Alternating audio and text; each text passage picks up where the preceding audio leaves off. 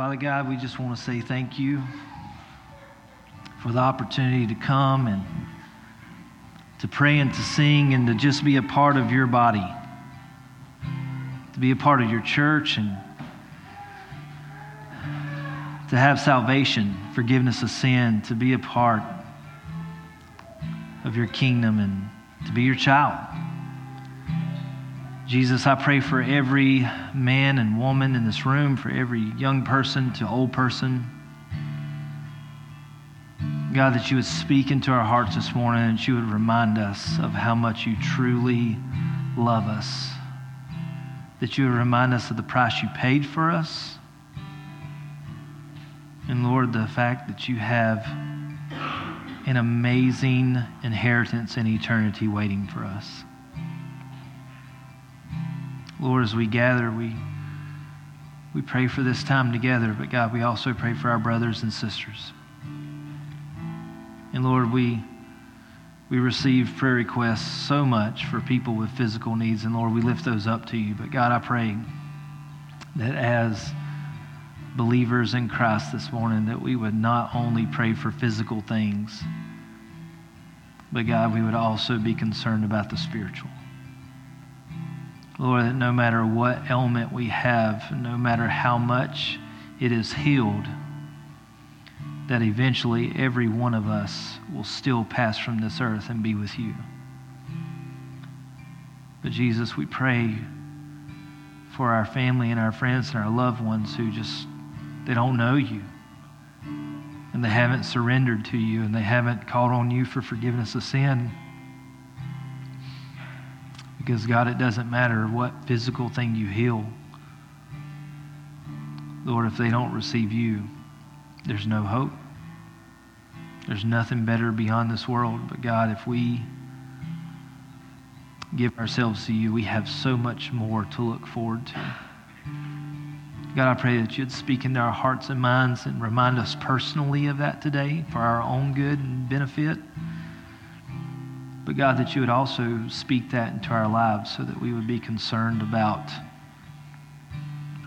our fellow brothers and sisters who just aren't where they need to be with you. God, give us a desire in our heart to witness and minister to them and lift them up in prayer. But God, it has to start in our hearts first before we can help others do it. So I pray that you would speak to us today and help us to grow and mature in our faith with you. Lord, we love you today. We're so grateful for the opportunity to be here. And I ask that you would speak and work and move in a powerful way. We love you. And we ask all this in Jesus' precious and holy name. And all God's people said, amen. You may be seated. Well, this morning, we're finishing up our series talking about how we're more than animals. Over the past 3 weeks, we've talked about how we're fearfully and wonderfully made, but at the same time, how God is still making us. The expectation of God is still wanting to work and move in our lives and change who we are because we can be better through the power and the grace and mercy of Jesus Christ. The second week, we talked about how the message of the world devalues humanity. It wants to tell us that we're just animals. It wants to tell us to just be whatever you want to be and do whatever you want to do, and you're just born a certain way.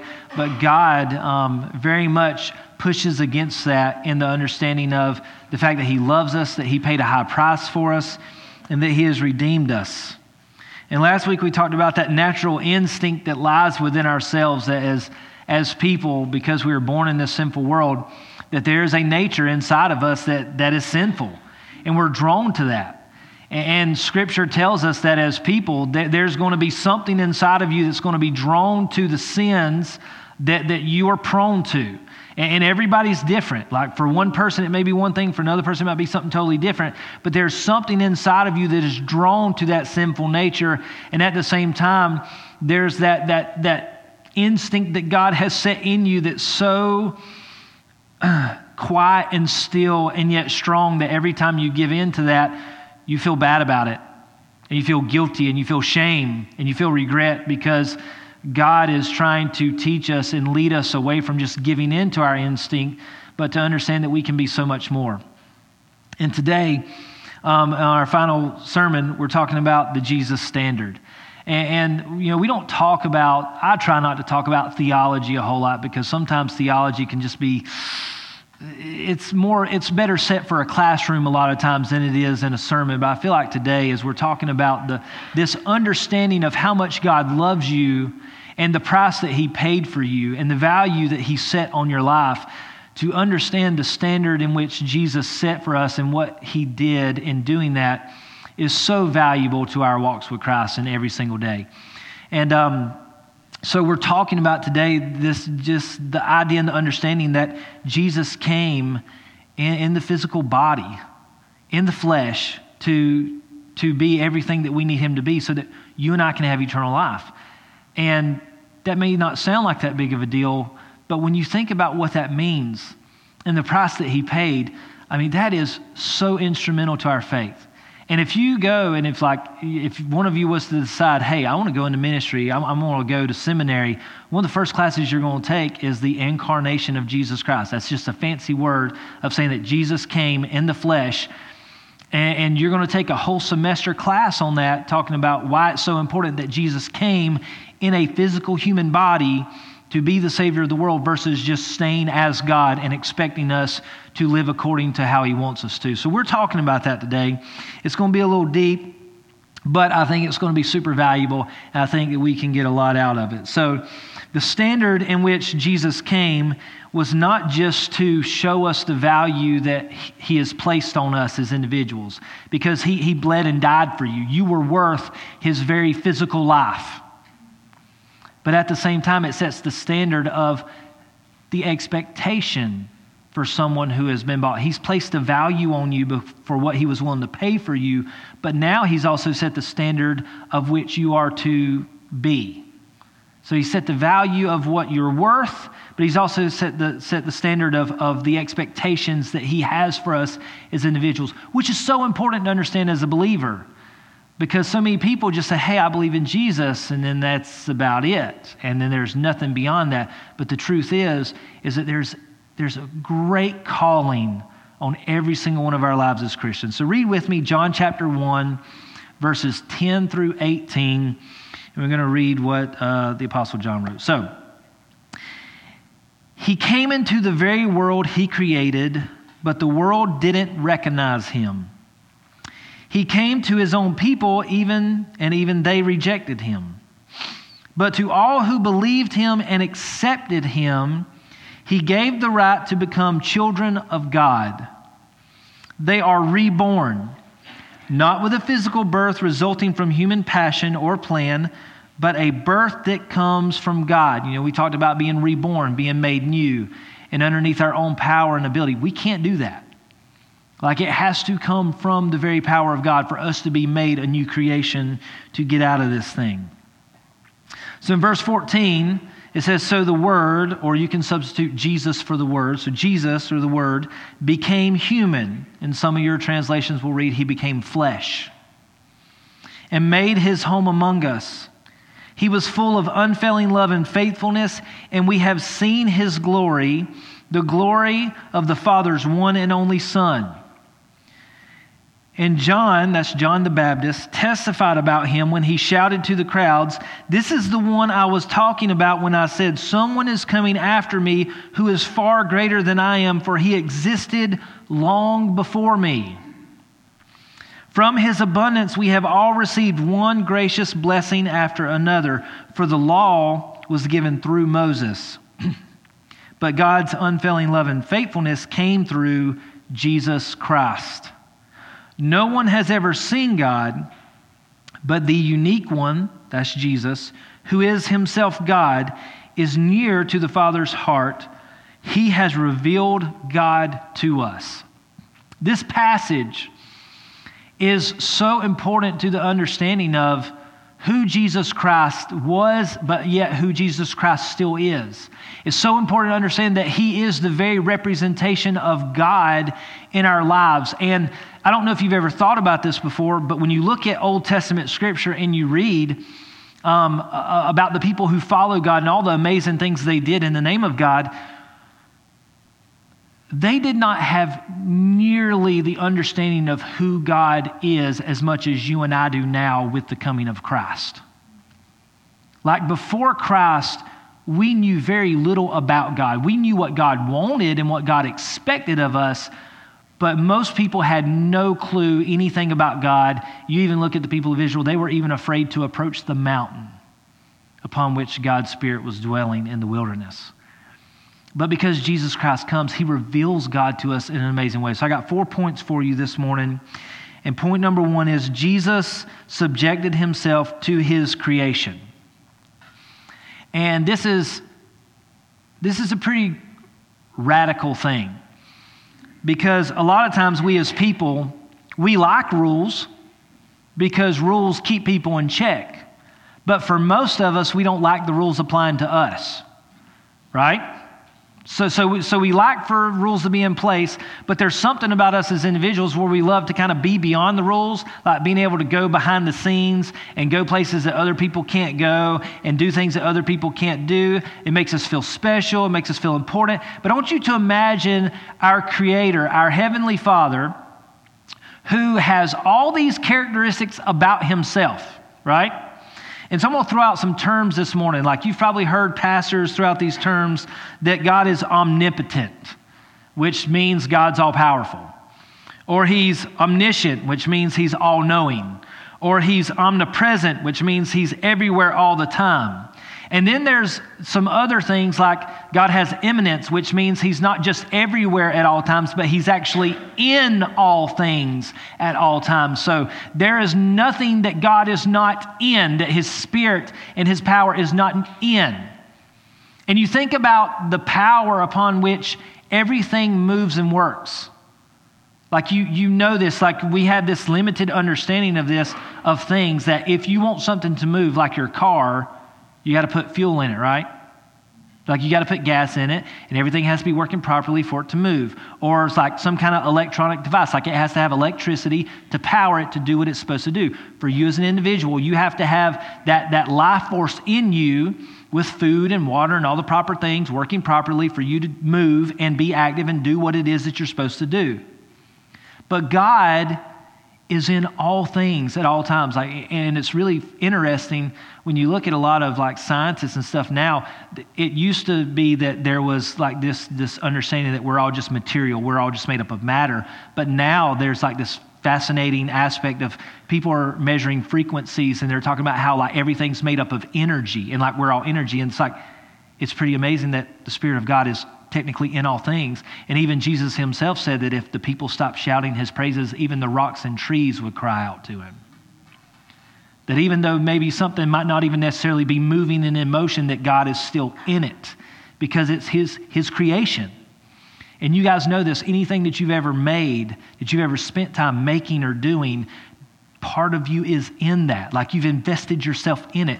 And to understand this more, that God has invested himself in you. He created you.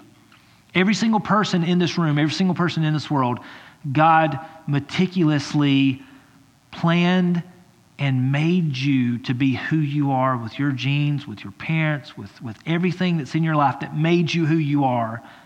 God knew that and prepared that for you for a purpose and a reason. And when you look at these characteristics of God, and you think about how awesome and amazing that is, there's only one thing that's lacking. You know, there's one thing that God lacks. Limitation. God lacks limitation because he's all-knowing, he's all-present, he's all-powerful, he's unchangeable, he's all-wise, he's all good, he's all-loving, he's all these things, he's infinite, but he has no limitation. And how amazing is it that we serve a God who has no limitation, who subjected himself to his creation to be limited by creation upon which we experience and we understand. A God who is all-powerful, who had no limitation, limited himself to come in the flesh in order to redeem you and I. And that may sound unimportant to some people, and there might be some of you here this morning, it's like, that's really amazing. Because the understanding of what Jesus Christ did for you and I, of he subjected himself to limitations, to be less than what he was, so so that he could come and purchase you and I so that we could be redeemed, that we could have a relationship with God, but also that you and I could have eternal life. That's how much he loved us. And in Hebrews chapter 2, verses 14 to 15, the author writes, because God's children are human beings made of flesh and blood, the Son also became flesh and blood. For only as a human being could he die, and only by dying could he break the power of the devil who had the power of death, and only in this way could he set free all who have lived their lives as slaves to the fear of dying.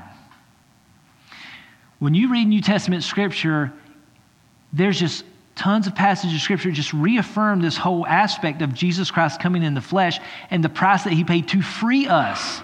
And every single person in this room, whether we want to admit it or not, there's been times where we've sat around and we've thought about our deaths. Because we know as people, that day comes for us all. We've probably at some point in time contemplated it. You've sat down, you've worried about it. You wonder like, am I going to be old or am I going to be young? Am I going to suffer? Like, what's this going to be like? And there's this great fear in our life of what that moment holds. Will that be it? What will be on the other side? What's going to happen? And there's a fear in that. But what's amazing is that Jesus Christ, one of the things that he talks about setting us free of is this fear of dying. Now, I will say that once you give your heart and life to Jesus Christ, if you put your faith in Christ, it's not like on day one, you're just like, I'm not afraid of dying anymore. Because you're still young in your faith, you're still figuring it out, you're still growing your relationship with the Lord. But it is amazing at how the more you grow in your relationship with the Lord and the older you get, the more you come to terms with the fact that, you know, this is going to happen whether I want it to or not. You just kind of start rationalizing from a spiritual perspective of this is happening whether I want it to or not. Jesus has promised that I have something better for me waiting beyond this life anyway. So if I believe what I say I believe, then I'm going to be okay with what's coming. And in some way, shape, and form, we can kind of be excited about it too. Now, I don't know about you guys, but I'm terrified to have surgeries and go to the doctor and things like that. Like, it's really funny. Hannah's kind of a doctor, and I hate going. I just hate going out to her office at all. And Hannah's a hypocrite because she loves working on people. She don't like the doctor either. But I can remember when I was of the age where I needed my wisdom teeth cut out, right? And I didn't want to because the idea of surgery just, it scares me. I don't want people cutting on me. I don't like being put under and not know what's going on. Don't like the idea of having something ripped out of my mouth. Doesn't sound fun to me. But when I needed my wisdom teeth cut out, I chickened out on it. And I'm like, nope, not doing it. Waited too long. Finally got to the point. One of my wisdom teeth started growing into the back of my other teeth, and I had a toothache for the first time. If you've ever had a toothache, it's really funny how things change your perspective of life. Whenever I was sitting there, and you know, it never happens on like a Monday morning. It always happens on like Friday afternoon when it's on the weekend, and then you can't go to a dentist to get referred to a surgeon to get your wisdom teeth taken out. So as I'm sitting there on that weekend, and that tooth is growing into my other teeth, and I'm in excruciating pain, I was like, surgery sounds great. Sign me up right now. And that next week, as soon as I could get signed up, guess what I went and did? Got my surgery done, wisdom teeth, phenomenal. All right, it was great. And like there's so many things in life that we're afraid of, but when reality sets in of what's more beneficial and what's better for us in moments, it's funny how we're ready, sign me up, let's do this thing.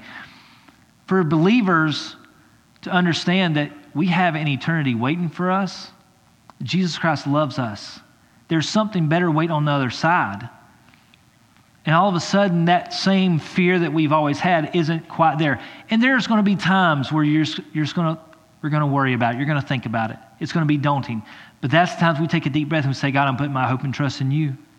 I'm going to believe in you. I'm going to believe that what you say is true. You have something better for me waiting on the other side. And it's not just a matter of setting us free from the fear of death, because the physical death isn't the only death that we are called to have, but it's calling us to die to this world. And there's probably a greater fear for most people to die to the world, to give up the things that you could have or the potential of things, to seek Christ and to follow him. And there's this fear of what you're going to miss out in life versus what you're going to get, and is it going to be worth it? But as we grow in our relationship with the Lord, he reveals to us, he helps us see, he opens our eyes to things that we didn't see and understand before to prepare us to make those decisions. But to understand today that you serve a Savior who might call you to give up things. He might call you to die to certain things, but you need to understand you serve a Savior who's not calling you to do anything that he did not do himself. That's the thing about Jesus. That's a great thing about him coming in the flesh, is that he came and he did exactly what he was asking people to do all along. You know, he gave the law of Moses. He gave that law to the people of Israel in the Old Testament, and they couldn't obey it. But Jesus came in the flesh, and he lived fully obedient to that law in perfection. He did what no one else could do. He didn't ask us to do anything that he was not willing to do himself. He subjected himself to creation, subjected himself to the law so that he could buy us and redeem us and bring us back to himself. And he set the standard in doing it because it cost him everything. You know what you're worth? You're worth the Son of God. You're worth God himself. He came and bled and died for you so that you could have the opportunity to live the way that Jesus called you to, so that you could have the opportunity to be reborn, to have eternal life. And point number 2, Jesus gave us the ability to be reborn. You know, when you think about this, the concept of being reborn and made new is kind of a struggle.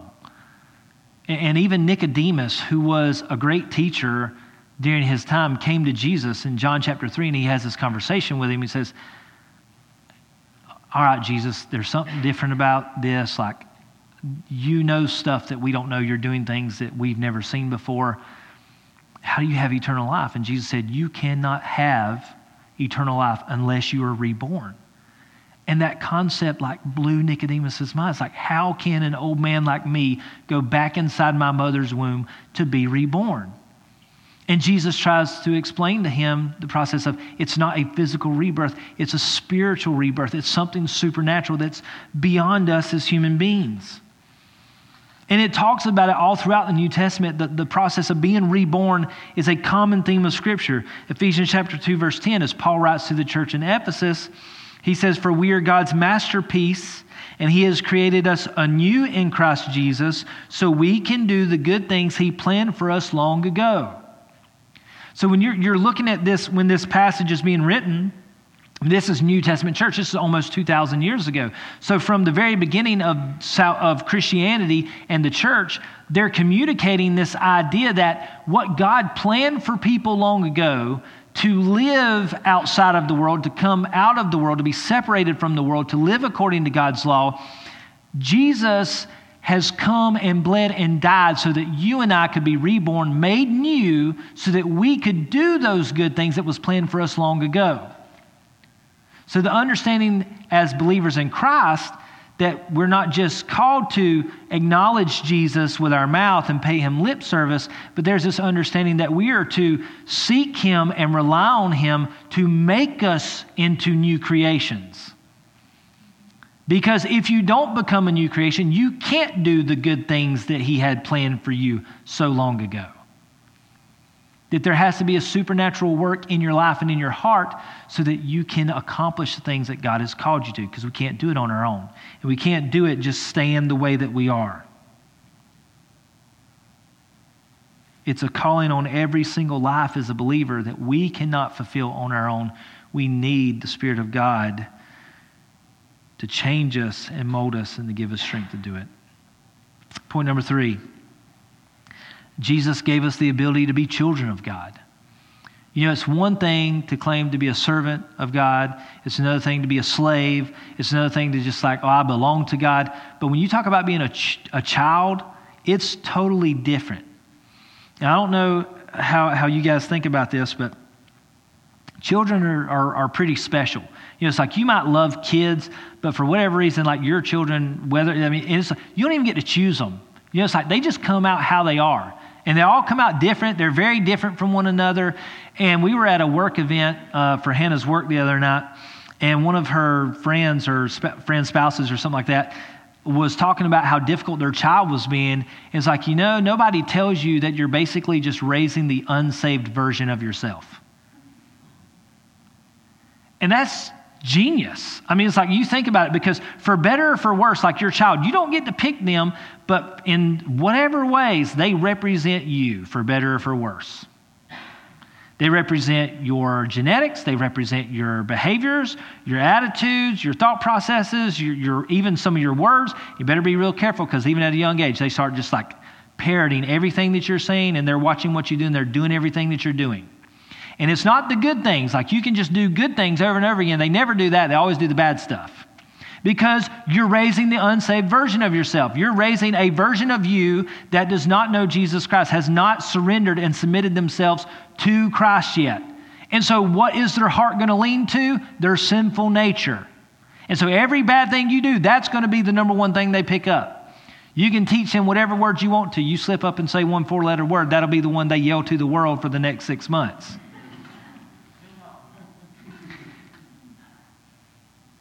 But you love them despite how terrible they are or could be. You love them because they are yours, because they belong to you, they represent you. When you think about the aspect upon which God has for us, not only did he bleed and die for us, like not only did he sacrifice his life for us to redeem us, like so he bought us, but if you go back and you think about it, like he created you from the very beginning. He painstakingly designed you, informed you, and Scripture says he formed us in our mother's womb. And there has been a plan for us from the very beginning, the good things that he planned for us so long ago. And we are his. We belong to him. And so we are his.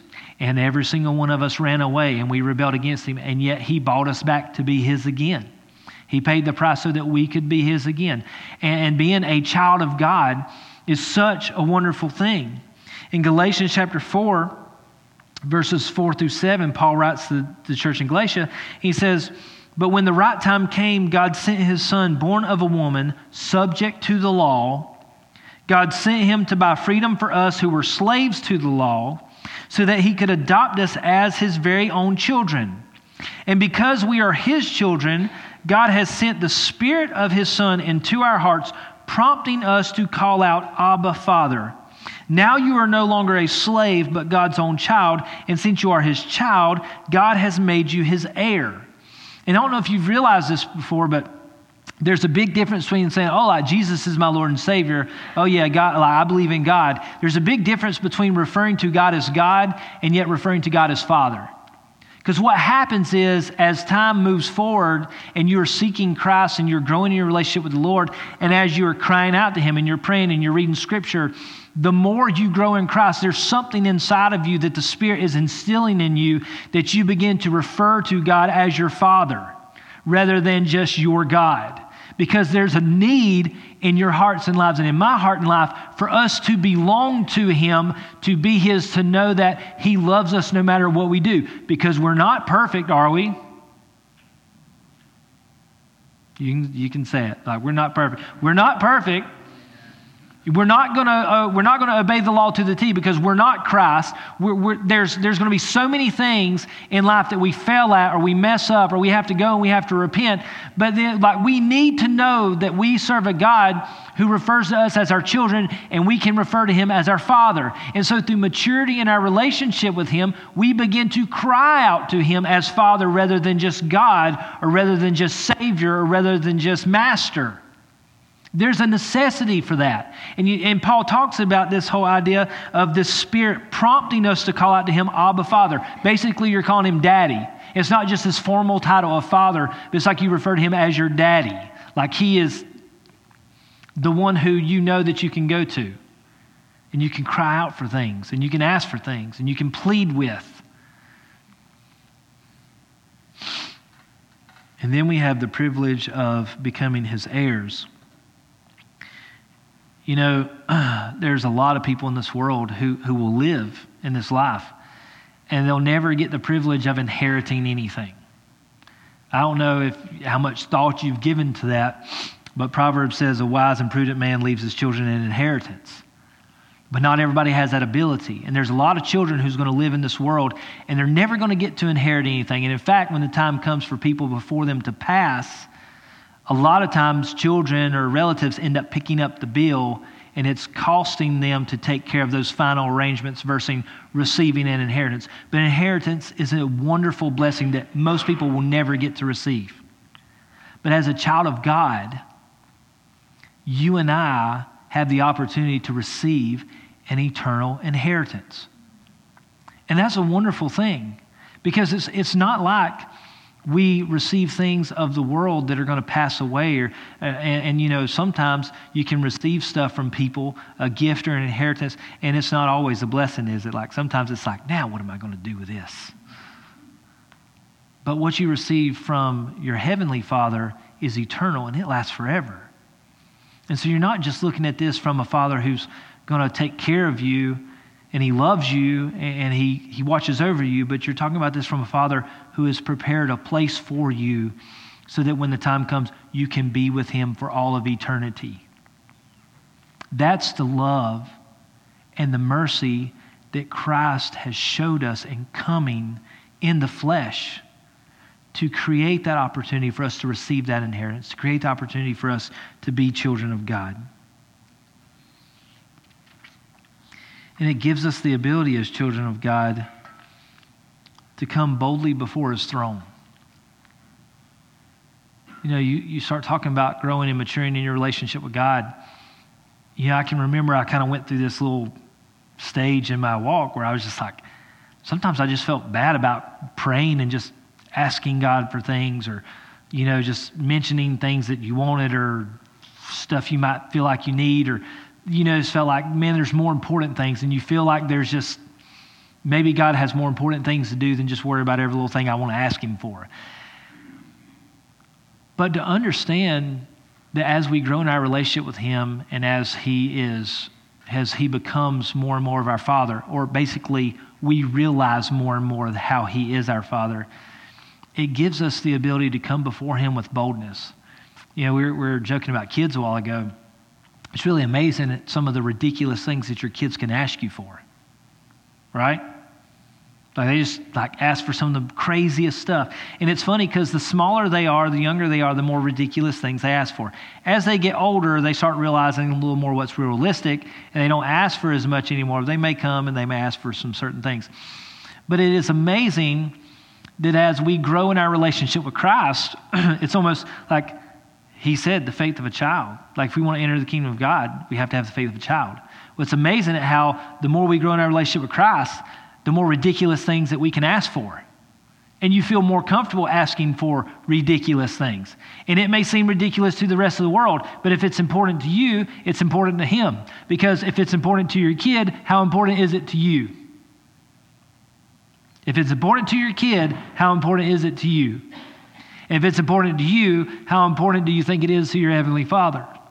And it may be peanuts, and it may not seem that important to anyone else in the world, but because He's your Father, it's important to Him. And it gives us the ability to come boldly before His throne. But not just the ability to come boldly before His throne when we're praying, but even thinking about the day that we know that we're going to cease to be in this world, and then we're going to be in eternity, and we're going to have to stand before His throne, and the day that we're going to give an account for everything. And you think about what it's going to be like to stand before His throne during that time.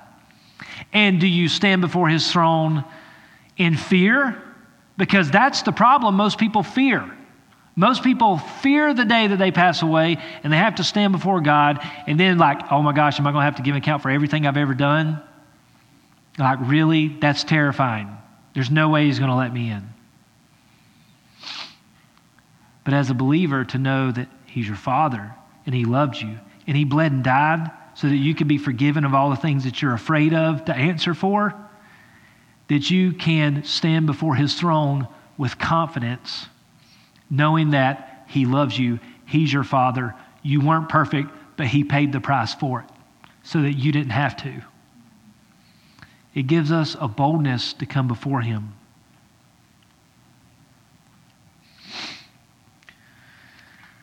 Point number 4.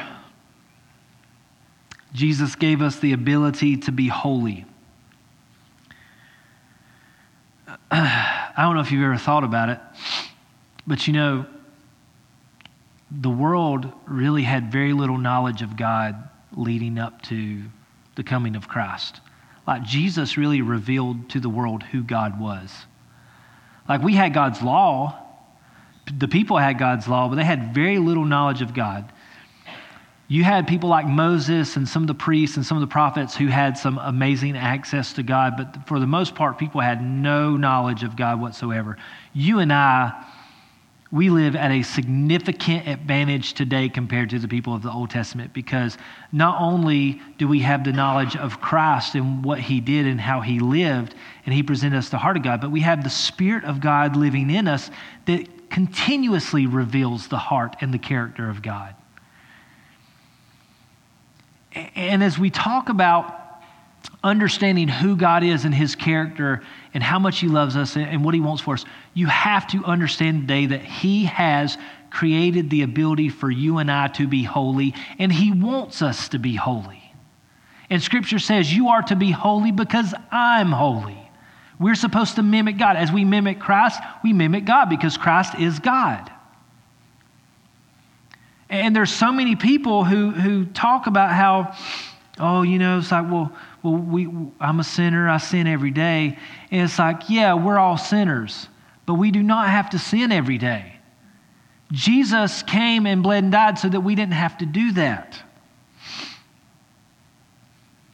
In Hebrews chapter 4, verses 14 through 16, as the author writes and talks about how Christ is our high priest, you don't just have a Savior who created you. You don't just have a Savior who bled and died to buy you back. And you don't just have a Savior who ascended to heaven and sent his Holy Spirit to dwell within you, but you still have a Savior who is fighting for you. Like he sits at the right hand of God and he pleads on our behalf. And in verses 14 through 16 it says, so since then we have a great high priest who has entered heaven, Jesus the Son of God. Let us hold firmly to what we believe. This high priest of ours understands our weaknesses, for he faced all the same testings as we do, yet he did not sin. So if you're sitting here today, you need to understand that yes, you have a sinful nature. There's something inside of you that's always going to be drawn to the world and to the sins of the world, and that has been put there, and that will always be there. We talked about it last week. The Spirit will always fight the flesh. As long as you dwell in this world, they're going to fight one another. But we have Jesus who came, and Jesus does not look upon you with disgust and just this idea of this unworthiness, but the understanding of we have this high priest that because he came in the flesh and he subjected himself to his limitations of creation and he faced temptation just like you and I did, that he understands our weaknesses. How comforting is that? How much better does that sound than worrying about having to stand before God in judgment, that you have a high priest who sits at the right hand of God, who understands your weaknesses, who endured all the same temptations that you're enduring, and yet he pleads on our behalf. And verse 16 says, so let us come boldly to the throne of our gracious God. There we will receive his mercy, and we will find grace to help us when we need it the most. We have a Savior who is still working for us.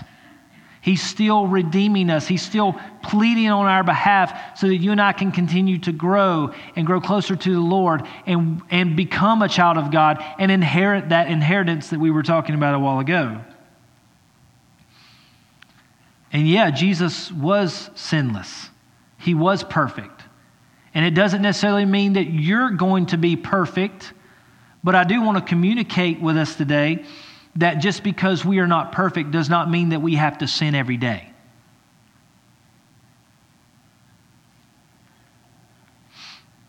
Second Corinthians chapter 5, verse 21, Paul wrote to the church in Corinth, he says, for God made Christ, who never sinned, to be the offering of our sins so that we could be made right with God through Christ. Or some of your translations might say we might become the righteousness of God.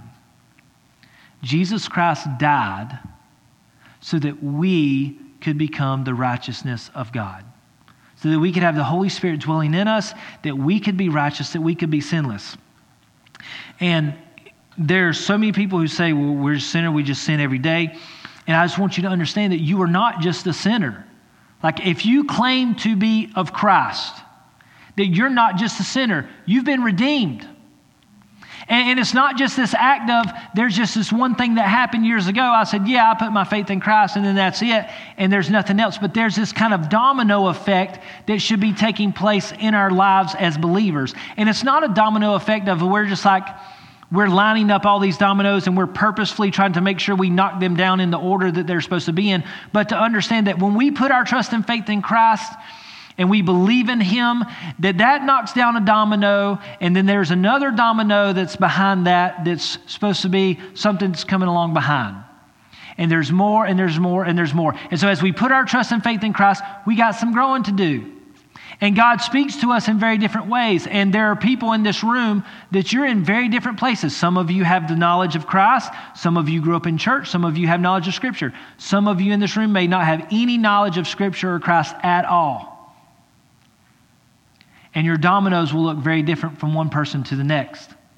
But you do need to understand that as Christ calls you and you put your trust and faith in Him, that it's not just a one-time thing like we knocked that domino down and now we're just done and we just go on about our merry way. But there's a domino leading into another thing that's going to be taking place because Christ has a calling on your life. And He has a purpose for you and He has a plan for you. And He's done all this so that you can do all the good things that He planned for you long ago.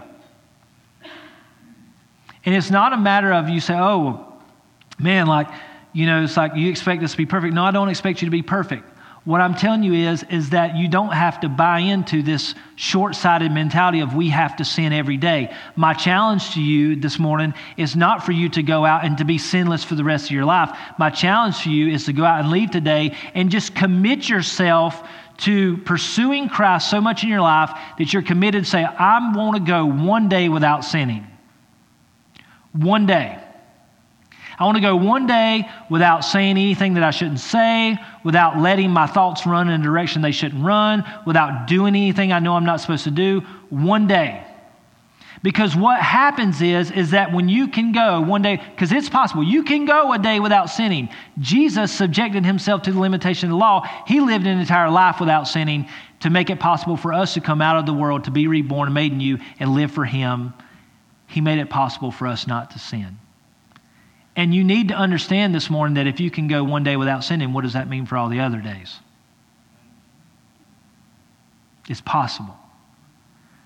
And I challenge you not to go out and try to live the rest of your life perfectly without sin. My challenge is it's just one day.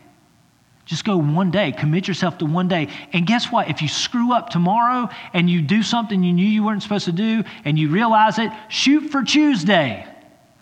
Don't just give up.